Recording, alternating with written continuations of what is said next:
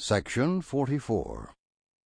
Revelation given to Joseph Smith the prophet and Sidney Rigdon at Kirtland, Ohio, in the latter part of February, 1831. History of the Church, Volume 1, page 157. In compliance with a requirement herein set forth, the Church appointed a conference to be held early in the month of June following. 1 through 3.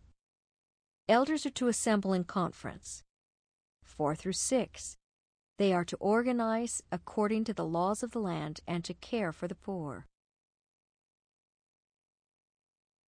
Behold, thus saith the Lord unto you, my servants, it is expedient in me that the elders of my church should be called together from the east and from the west, and from the north and from the south, by letter or some other way.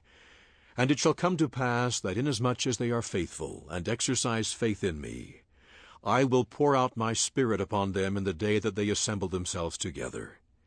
And it shall come to pass that they shall go forth into the regions round about, and preach repentance unto the people. And many shall be converted, insomuch that ye shall obtain power to organize yourselves according to the laws of man.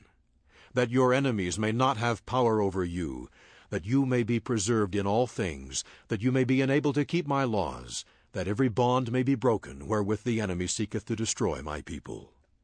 Behold, I say unto you, that ye must visit the poor and the needy, and administer to their relief, that they may be kept until all things may be done according to my law which ye have received. Amen.